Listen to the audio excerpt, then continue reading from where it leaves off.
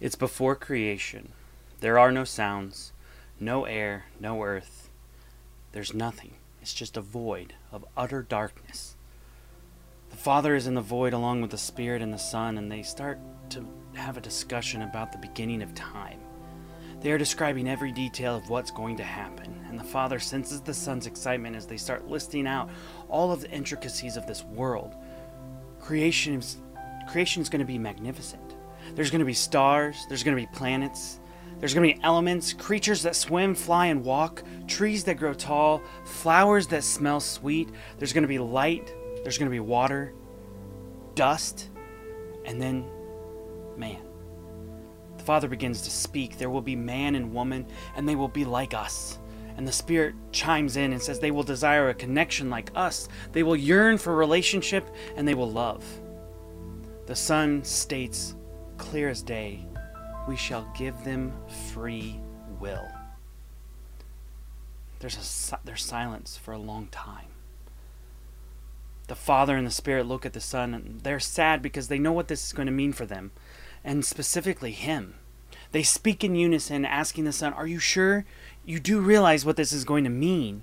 And Jesus says, I know. The Spirit replies, you'll have to become one of them. And Jesus says, I understand. But it also means that they're going to have something tangible. The Spirit then says, what about the pain? And Jesus says, it doesn't matter. You'll endure much more than this. No one is going to ever know how much pain you're going through. And Jesus says, it'll be worth it. The Spirit said, almost as a gasp, but then you're going to die. It's at this time that the Father slowly but calmly speaks. You're going to be lonely, lonelier than any human on earth, and lonely, you'll feel separated from us. The Son looks at the Father with tears welling up, then resolutely speaks, I know, but I love them. This is the only way for them to love us like we love them. The Father and the Spirit nodded, their heads in agreement. There's silence for even longer of a moment that had no measure of time. It was when the Godhead moved, and in the unison that they could only do, they said, let there be light. The Elephant in the Pew. Welcome again to The Elephant in the Pew, a daily video and podcast that looks at the world through a Christian viewpoint, engaging in topics that everybody wants to discuss but nobody wants to talk about. I'm Stephen Witten, and not only can you get the audio podcast daily from our website at elephantpew.com and any of the other podcast outlets, but now you can get us on YouTube. That's right, we're on YouTube. So punch that subscribe button and get the madness from Ryan and I every single weekday. Ryan, what you heard was probably one of the best illustrations that I have ever heard. It shows the love of God. Before creation was even started, God knew what would happen.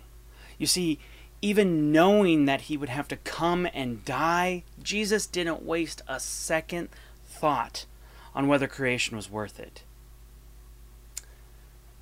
God's omniscience was the certainty of creation, and it is our certainty of salvation. Now faith is confidence in what we hope for and assurance about what we do not see. This is what the ancients were commended for. By faith we understand that the universe was formed at God's command, so that what is seen was not made out of what was visible. Hebrews 11:1-3. It is this certainty that we can put our faith in the omniscient God. It is with this certainty that we know He knows, but He still loves us. So what do you think? Did you like that illustration, or do you have a discussion about the omniscience of God? Let's discuss this. And if you have a topic or a question that you would like us to address, please comment below, or you can email us at hello@elephantpew.com. Don't forget to like this video and be sure to subscribe to the Elephant in the Pew channel for daily videos. And if you missed Ryan's video yesterday, please be sure to check it out right here. We're also on Facebook and Instagram, and I believe we're on Twitter as well. Thank you so much for watching and listening to this episode of The Elephant in the Pew. I'm Stephen Witten. God bless.